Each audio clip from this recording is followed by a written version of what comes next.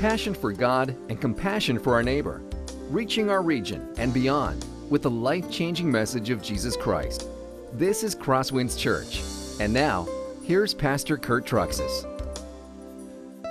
Well, I don't know how your house is, but in my house, we weren't one of those homes where I grew up where the presents showed up by Santa Claus between the 24th and the 25th, so they were there Christmas morning. We didn't do Santa in our house. My mom and dad just began placing the presents around the tree throughout the entire month of December. So that pile just slowly began to grow. And of course, as a preteen boy, you can imagine what I was doing, checking the presents, find out which had my name on them. Now, the good part was I was an only child. So most of them had my name. I really thought I was hitting the jackpot. Then Christmas morning came, and I discovered that my parents were giving me a lot of what we call, as parents, practical presents. Thank you, Aunt Dot, for a nice pair of socks. It's what I've always been dreaming of this year. And thank you, Aunt Esther, for the clean white underwear. I'm thrilled. Even though there was a lot of practical gifts, my parents were always good. They had a few fun gifts that were under the tree. One year it was a remote-controlled car. Another year it was Legos. And those are the kind of gifts that made Christmas morning great as a preteen boy. Well, this morning, with the spirit of Christmas in the air, I want to give you a gift. And it's not just a practical gift. It's one of those gifts that you actually will want, and it's something you actually need. What is that gift? It's the message I'm going to give you this morning. What we're going to talk about today is how you and I can have victory over sin in our life. That's something we all don't just need to hear, but that's something we want to hear. Because aren't we struggling with sin every day of our lives? Now, I don't care what sin you're struggling with this morning. It may be habitual sin that you've been struggling with for years, or it may be new sin, something that you just found yourself tripping into for the first time this week. It may be a private sin that nobody else knows about, or it may be a public sin that everyone else has found out about. No matter what it is, what we're going to talk about this morning will give you the instructions and the directions you need from God our Savior on how you can find victory over sin in your everyday life. And to me, that's one of the best gifts I can possibly give you this Christmas season. If you've been with us for the month of December, you know that we are in a series called The Advent of the Son. We are hopping and skipping our way through the book of Romans, pulling out some select passages that teach us about Jesus Christ and why he came. Pastor Chris and Pastor Stephen had the first two messages in this series. They focused in on Romans chapters 1 through 3, which talks about the problem of sin. Pastor Chris's sermon focused in on how sin is the problem for all people. And Pastor Stephen's sermon focused in on how sin is not just the problem for all people, but sin is even the problem for religious people who are trying to please God. And when sin is the problem, thank goodness Jesus is always the answer. Isn't that true? And that brings us to where Pastor Jordan was last week. He focused in on Romans chapter 4 and 5, when the gift of God's own Son, Jesus Christ, and what he did is he brought us justification, the gift of being restored into a right relationship with God. And what I'm going to do is focus in on Romans chapter 6 through 8, and we're going to look at the gift of sanctification, which is how Jesus gives us victory over sin in our everyday life. Now, since justification and sanctification are big words, I put on the top of your outline some more definitions of what they mean. Justification is being forgiven of my sin and being made right with God positionally. Sanctification, which is what we're looking at this morning, is breaking free from the power of sin and living right for God practically. The key text we're going to pull this morning's message out of is Romans chapter 6, verses 1 through 14.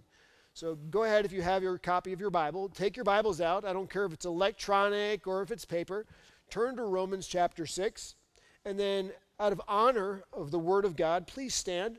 Follow along with your eyes and your copy of God's Word, if you have it, as I read verses 1 through 14.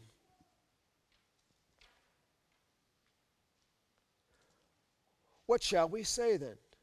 Are we to continue in sin, that grace may abound? By no means. How can we who died to sin still live in it? Do you not know that all of us who have been baptized into Christ Jesus were baptized into his death? We were buried, therefore, with him by baptism into death, in order that just as Christ was raised from the dead by the glory of the Father, we too might walk in newness of life. For if we've been united with him in a death like his, we shall certainly be united with him in a resurrection like his. For we know that our old self was crucified with him in order that the body of sin might be brought to nothing, so that we would no longer be enslaved to our sin. For one who has died has been set free from sin. Now, if we've died with Christ, we believe that we will also live with him. We know that Christ, being raised from the dead, will never die again. Death no longer has dominion over him. For the death he died to sin once for all. But the life he lives to God. So you also must consider yourselves dead to sin and alive to God in Christ Jesus. Let not sin therefore reign in your mortal bodies to make you obey their passions. Do not present your members to sin as instruments for unrighteousness, but present yourselves to God as those who have been brought from death to life, and your members to God as instruments for righteousness. For sin will have no dominion over you, since you are not under law, but under grace. That ends the reading of the Word of God. You can be seated. Paul begins in the start of chapter 6 by answering this question. Have it in your notes. Why shouldn't I increase my sin so God can simply show more grace for my sin? If we're going to begin in Romans chapter 6, we need to at least be familiar with what the end of Romans chapter 5 was talking about. Paul had just introduced the Romans to this amazing reality.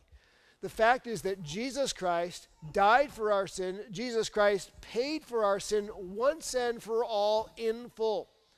Jesus Christ's death on the cross took care of all the sins of our past, all the sins of our present, and even the sins that we will commit in our future. If we have trusted in Christ, we are totally and completely saved by Christ. And there is no more any payment needed for sin. Amen? Now, Paul realizes that when he says that, some people will take this the wrong way. You mean I can sin all I want and just get away with it? I have a get-out-of-jail-free card like I'm playing with a game of Monopoly. The get-out-of-jail-free card is Jesus. I can go hog wild in sin and enjoy sin, and I'll always be forgiven of sin. What a great idea. They were taking and misusing something Paul said in Romans chapter 5. It was this. Now the law came to increase the trespass, but where sin increased, grace abounded all the more. The more I sin, the more God gives his grace. I love this truth. What do you think?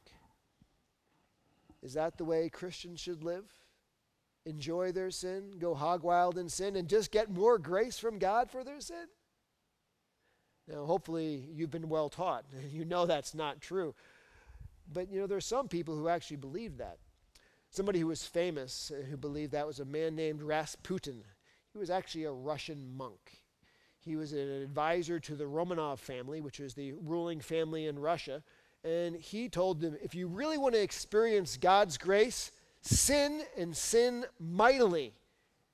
He told them, go ahead, have affairs. Go ahead, steal money. Take what you want. As long as you ask God to forgive you of your sin, you'll experience abounding grace for your sin. Because where sin increased, grace increased all the more. That's what Rasputin told them. Now, you and I know that something doesn't ring true with that. Well, we do believe that God's grace will always continue to increase in relation to our sin, but we shouldn't be delighting in sin. One thing that Rasputin completely forgot about is, while God does forgive us of our sin, aren't there consequences that always go along with sin? When we sin, isn't it true that we suffer? Consequences always go with sin. I'll give you an example. Let's say that you're following Rasputin's advice. Where sin increases, grace increases all the more. So might as well go hog wild in sin. And you decide you're going to be a Christian bank robber. I know those two things don't seem to go together, but just follow along with me. You decide you want to go steal and get a bunch of money and be rich. So you rob your bank, but because you're a Christian bank robber, you're a really bad bank robber. You end up getting caught by the cops. You're in the back of the car, they're dragging you off to jail, and the arresting officer looks back and sees you in prayer, head bowed, hands folded, talking to God. And then when you're done talking to him, you're talking to God, you say to the arresting officer, well, I'm a Christian, and I've prayed, and God has forgiven me of my sin. Where sin increased, grace increased all the more, and I don't want you to have a higher standard than God, so you can just let me out here and I'll go along my way. What will that officer say to you? What? Like, absolutely not. Like, sorry, buddy, there are consequences of robbing a bank. You're going to jail. So, what are the problems with someone like Rasputin who says, hey, where sin increases, grace increases all the more? Why it's true that God does forgive us and Jesus does forgive us, there are still consequences to our sin, which is one of the reasons as Christians we want to avoid sin. But while you think Rasputin is a fruitcake, and maybe my illustration of a Christian bank robber was a little corny, do you realize that there's a lot of people who live that way today? A lot of people who say, well, I might as well just enjoy my sin because God's always going to forgive my sin. And I don't have to worry about the consequences of my sin. An example that comes to mind was when I was a freshman at college. You know what it's like when you're going to college and you're a freshman and you're excited because there's all these new friends and there's all these new girls that are at college with you. And you can't wait to get to meet all these girls, and myself and the other guys were excited to make all those new relationships. And one of the guys at college, he's not a close friend of mine, more like an acquaintance. He started to date one of those girls. And no big deal, but it started to go around in sort of a gossipy way that he was actually sleeping with that girl. And he claimed to be a Christian, and I was a Christian. So myself and a friend, we sort of grabbed him after general education class and had him in the hall and talked to him and said, can we talk to you about something? We've heard that, you're not just dating her, but you're like actually sleeping with her. That's not a good thing. I don't think that's something that Christians should do. And you know what he said? Well, I know it's not something that should be done, but Jesus always forgives. We're really committed in our hearts. We're going to get married after college. We have just 4 years more to go. And I said, that's not right. He said, but Jesus always forgives us, doesn't he? Well, it's true that Jesus forgives. But there are still consequences that go along with our sin. This one, I didn't speak this verse, but this one comes to mind as I was thinking about it. Hebrews 13, verse 4. Let marriage be held in honor among all. Let the marriage bed be undefiled, for God will judge the sexually immoral and the adulterous. I don't think that sounds too good. Or Hebrews 11:25. Sin is enjoyable, but only for a short time. After a while, it'll turn around and bite you. Romans chapter 6 is answering the Rasputins of this world, answering my college friend. Not only is it true that when we sin, do we suffer, because there's always consequences, but when we sin as Christians, the reason we don't delight in sin and continue in sin is because now you and I have been made into completely different people, foundationally different people who don't delight in sin, but actually are repulsed by sin. This is the next point. Christians should not continue in sin because now they are dead to sin, Paul says. What shall we say then? Are we to continue in sin that grace may just abound? By no means. How can we who died to sin continue to live in it? He says, don't you understand that when you became a Christian, something fundamentally changed in your life? You are completely different from who you were before you were a Christian. Your whole relationship to sin has changed. You are now dead to sin.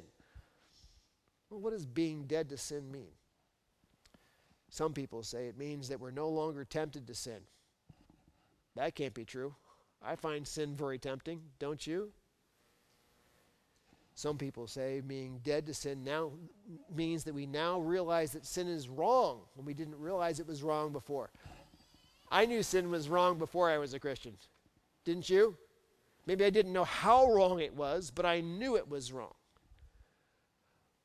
What does Paul mean when he says that now that we've become a Christian, we are dead to sin?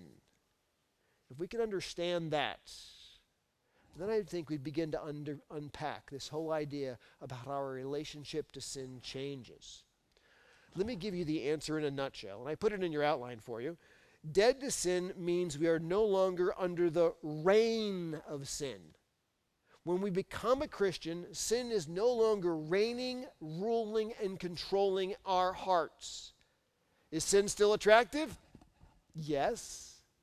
Is sin still, can it still deceive us? Yes. But sin is no longer controlling us. We no longer have to obey sin's commands because we are now completely new people. This is what Paul says in Colossians chapter 1, verse 13. He has delivered us from the domain of darkness and transferred us to the kingdom of his beloved Son. We are no longer in a situation where we're being ruled by sin. Now we are ruled and reigned by Jesus in our heart. I'll give you an illustration that would help us wrap an understanding around this. Remember when ISIS took over Iraq in the news a couple of years ago? And how they took over the seat of government, they took over all the communications, and then they harassed the people. They made life terrible for the people as they were the occupying and controlling force of the people. But then the good news. Countries like America and other countries around the world began to send in forces. And we liberated Iraq from the control of ISIS. We returned the seat of government to the people, the communication systems of the land to the people, and things returned to more normalcy. But here's the question. When we liberated Iraq, did ISIS completely go away? No. They went to hide out in the mountains. They continued their guerrilla warfare, harassing the people, but no longer reigning and ruling in control over the people. That's what happens to us when we become a Christian. Before, sin reigned and ruled in our life. We had to obey sin's demands. We became a Christian, and now Jesus is the one who is reigning and ruling in our heart. But sin, it doesn't leave us alone, does it? It harasses us. It tempts us. It tries to deceive us. But here is the thing to understand. It is not controlling us. We no longer have to obey its commands. We can say no to sin as Christians Before Jesus, we couldn't say no to sin. But now you and I can, because it doesn't control us. What Paul does with the rest of the verses that we read is he unpacks how do we move from Christ's victory in our hearts to Christ's victory being extended into our everyday life. How do we end up with victory over sin in our everyday world? That's what he teases out here. There are 3 steps, and if you can memorize these steps, they will give you victory over sin as you go through your days. Number 1 is this: victory over sin begins by knowing my identity in Jesus. Verses 3 through 5. Do you not know that all of us who have been baptized into Christ Jesus were baptized into his death? We were buried, therefore, with him by baptism into death, in order that just as Christ was raised from the dead by the glory of the Father, we too might walk in newness of life. And if we've been united with him in a death like his, we shall certainly be united with him in a resurrection like his. What Paul tells us is that baptism, which we saw this morning for Kathy, is a picture of how closely we are identified to Jesus.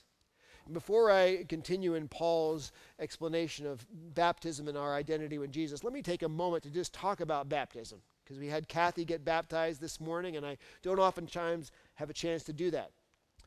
Baptism does not make anyone a Christian. Baptism is an external sign of an internal reality. It's faith and trust in Jesus Christ, which is how we are born again. But baptism is a way we say publicly what has changed in our life with relationship to Jesus Christ privately. Maybe one way you can think about it is this wedding ring. This wedding ring does not make me married. What makes me married is the commitment I had made before God and before our friends to love and to cherish till death do us part, my wife. But the sign that everyone else sees that I've made that private commitment is my wedding ring. It's an external sign of an internal change. The same thing is true with baptism. It's an outward sign of an inward change that has happened between us and God. And the neat part about baptism is it pictures what has happened in relationship to us and God. When we are plunged under the water, it pictures that a Christian has been buried with Christ and their old life and who they were before has died. And when they come out of the water, it pictures the fact that they've been raised to new life with Jesus Christ. Just as Jesus rose to new life, you and I, as Christians, have new life. We are literally completely different people after we've trusted in Christ than before we trusted in Christ. Now,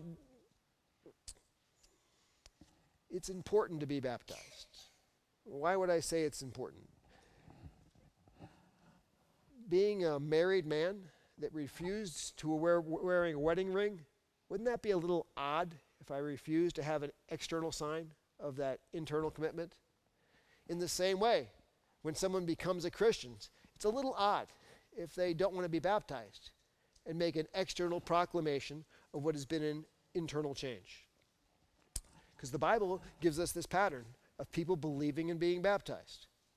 Look at Matthew 28:19 through 20. Go, therefore, and make disciples of all nations. And what happens when somebody becomes a disciple? Baptizing them in the name of the Father and the Son and the Holy Spirit, teaching them to observe all that I have commanded you. And behold, I am with you always to the end of the age. What should take place in someone's life before they are baptized? 2 things the Scripture tells us. Number 1, they need to repent. Repent of their sin. Acts chapter 2, verse 38 says, And Peter said to them, Repent and be baptized, every one of you, in the name of Jesus Christ for the forgiveness of your sins, and you'll receive the gift of the Holy Spirit. If you were baptized and you didn't repent of your repent of your sin, all you did was take a bath. All you did was get wet. because a relationship with Christ begins with repentance of our sin. The next thing is we need to trust in Jesus to pay for our sin. And as they were going along the road, they came to some water. And the eunuch said, "See, here is water. What prevents me from being baptized?" And Philip said, "Well, if you believe with all your heart, you may." And he replied, "I believe that Jesus Christ is the Son of God." And they stopped the chariot, and Philip took the Ethiopian eunuch down to the water, and there he baptized him. And they made a public proclamation of what was a private internal change in relationship between that Ethiopian eunuch and Jesus Christ.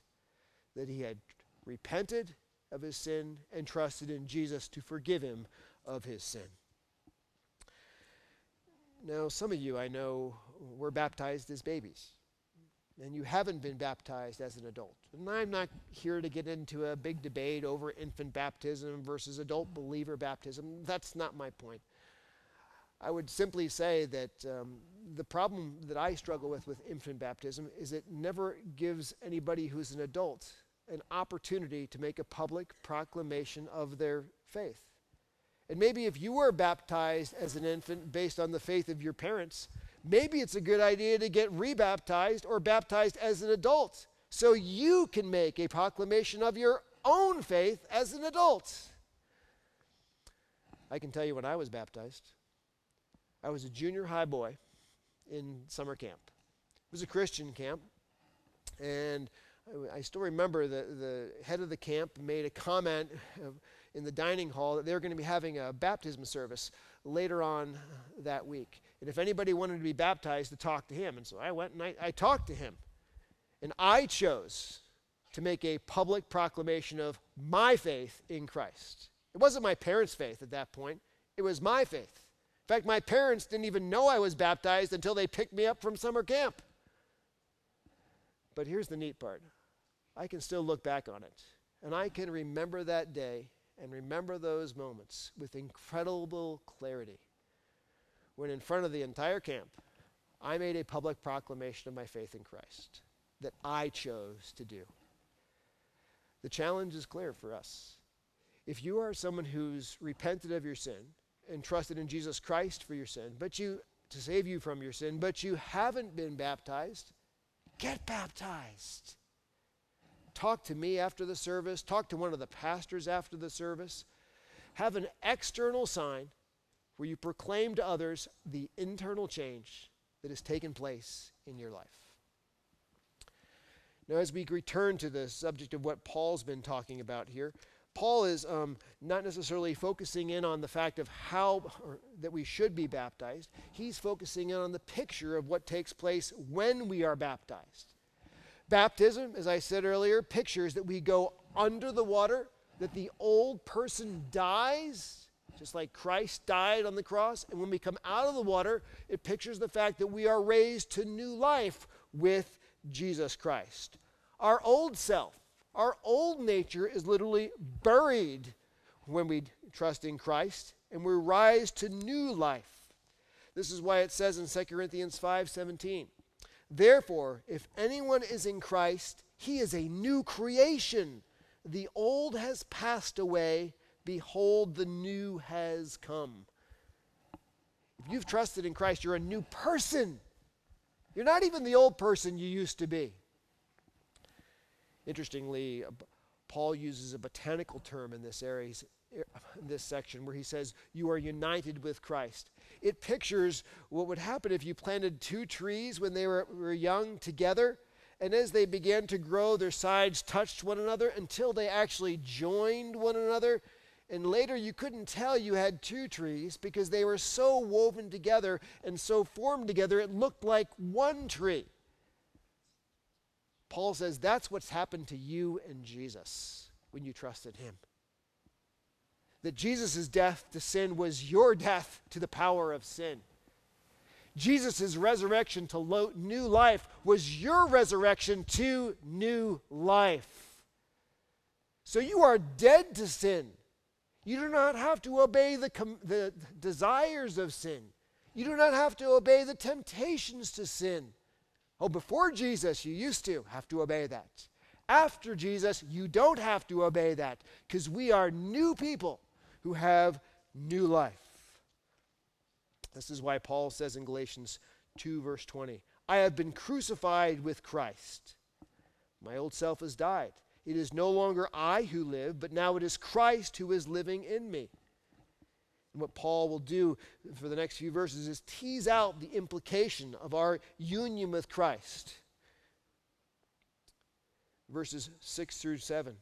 We know that our old self was crucified with him in order that the body of sin might be brought to nothing, so that we would no longer be enslaved to sin, but one who has died has been set free from sin.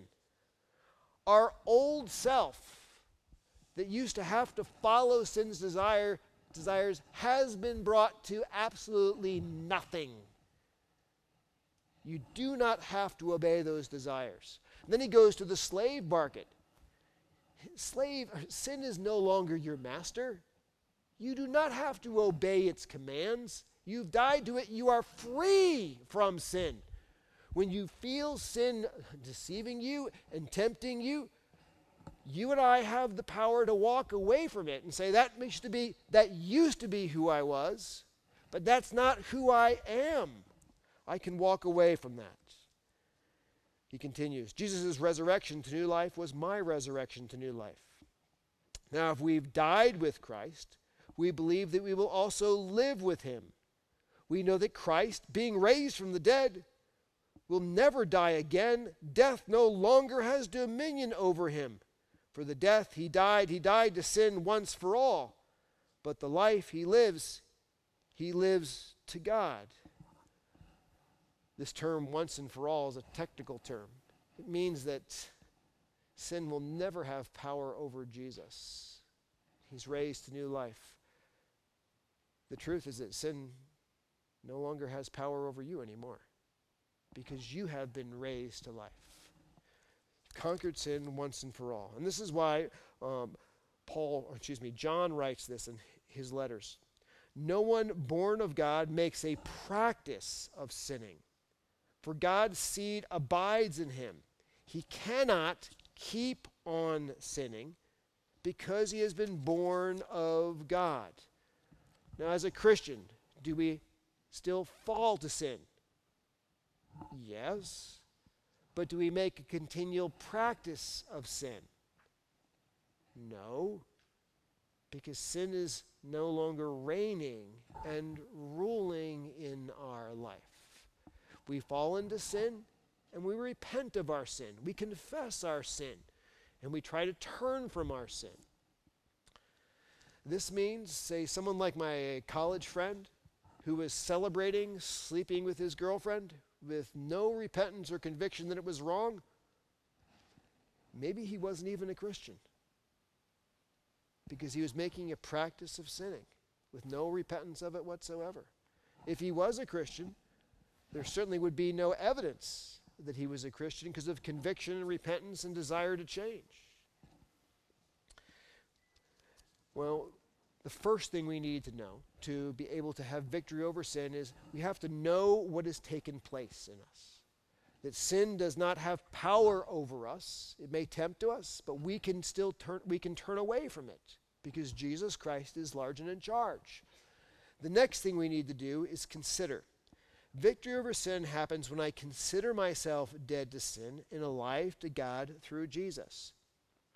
So you also must consider yourselves dead to sin and alive to God in Christ Jesus our Lord.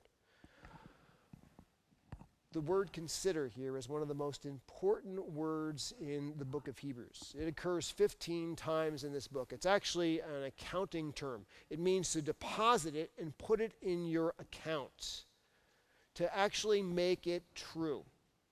Maybe an example I can give you is, say, Daryl, I give you, you're the financial guy, so I say I give you a check for $5,000. Are you now $5,000 richer? See, the first service didn't get it, but he's a financial guy, so he gets it. The answer is not yet.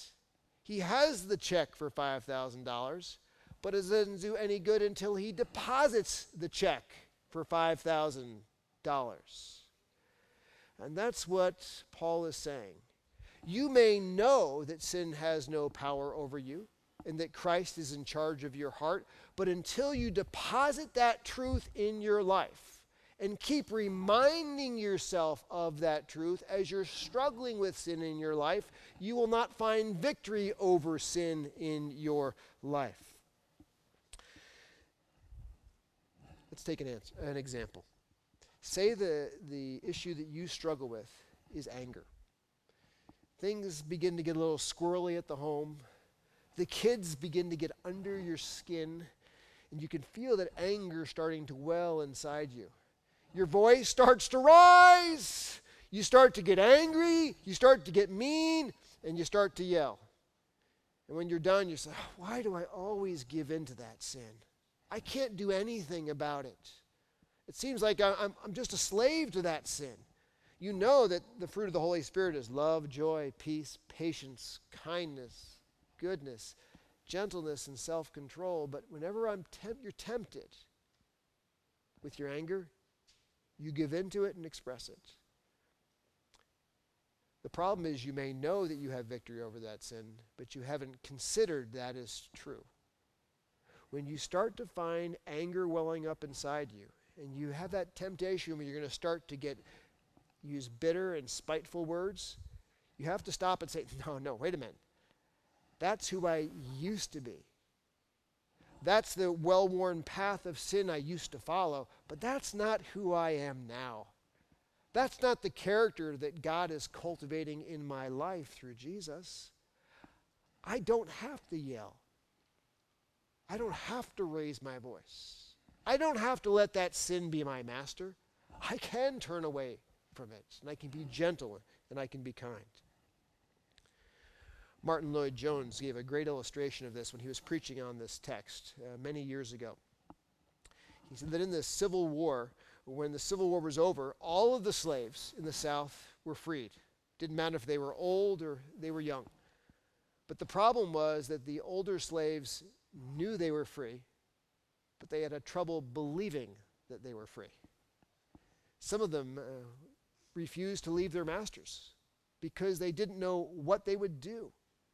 Others did leave their masters, but when they saw their masters in public, they'd begin bowing to them and sort of cowering to them as if they were still in charge. Those slaves knew they had freedom, but they had a hard time considering it to actually be true in their lives.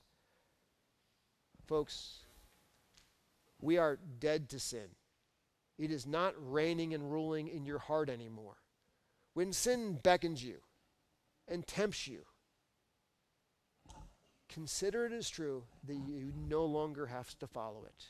Sin is not your master. Christ is your master. Don't just know that in your head, but consider it as true in your life and remind yourself of it as many times a day as you need to till it sinks in.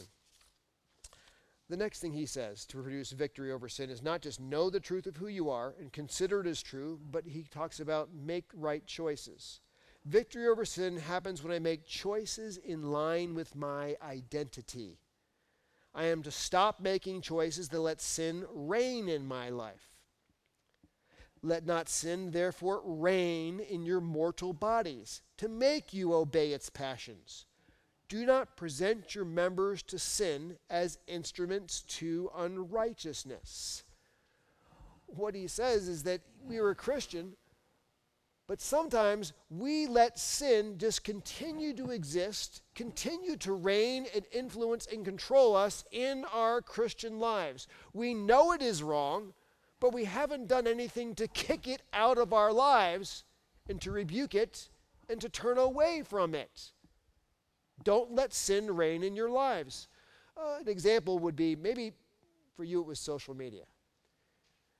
Remember the summer, how so many people were on social media? And a lot of the things that people were saying were hateful, spiteful, mean. If you found yourself on social media, you got yourself all worked up, and maybe you said some really nasty things in response on social media. You came home and you were just an angry person. And all of a sudden you found out that maybe social media had become an area of sin that was now reigning and ruling in your life. And you need to say, that's not who I am. That's not who God has called me to be. I need to kick that social media habit out of my life for right now. Because God has called me to be a person of love, joy, peace, patience, kindness, goodness, and self-control. The other thing he says is we don't just kick sinful habits out of our life, but we take the members of our body and we don't submit them to sin. Or we don't let our body become tempted in that way by sin. Take your eyes. That's a member of your body. It matters what you look at on the internet. Because if you start looking at stuff that's unhelpful, can't you find yourself tempted to go back into your old sinful ways? Take your ears. It matters what you listen to. Think of the music you listen to. Is it honoring God? Is it lifting Him up? Or is it making you hear and repeat things that Jesus would not want to do? Your feet, where are they taking you? Are they taking you places that pull you away from Christ? Paul says, don't submit the members of your body to sin. Make right choices in line with who you are. And then he says this, I am to pursue in place of that choices that lead me to honor God with my life. Romans 6:13, but present yourselves to God as those who have been brought from death to life, and your members, that's the parts of your body, to God as instruments for righteousness. I love the way Paul says this. It's not just kick your old sinful habits out of your life and don't let them reign. It's not just don't do what you did before, but it's replace what you did before with things that are positive and good. If it comes to kicking a sinful habit, you don't just take the old one out. You have to put a new and righteous habit in its place. Or what happens? The old habit comes right back in the vacuum that is there. So instead of saying, I'm going to let sin reign in my life, we consciously say, God, I want you to be in charge of my life. Use me in any way you can for your honor, your glory, and your kingdom. And the members of your body, instead of using your mouth as a way to spread gossip, use your mouth as a way to spread encouragement. Instead of using your feet, letting your feet take you in a place that would be drawing you into sin, let your feet take you to places that would be encouraging you in your faith.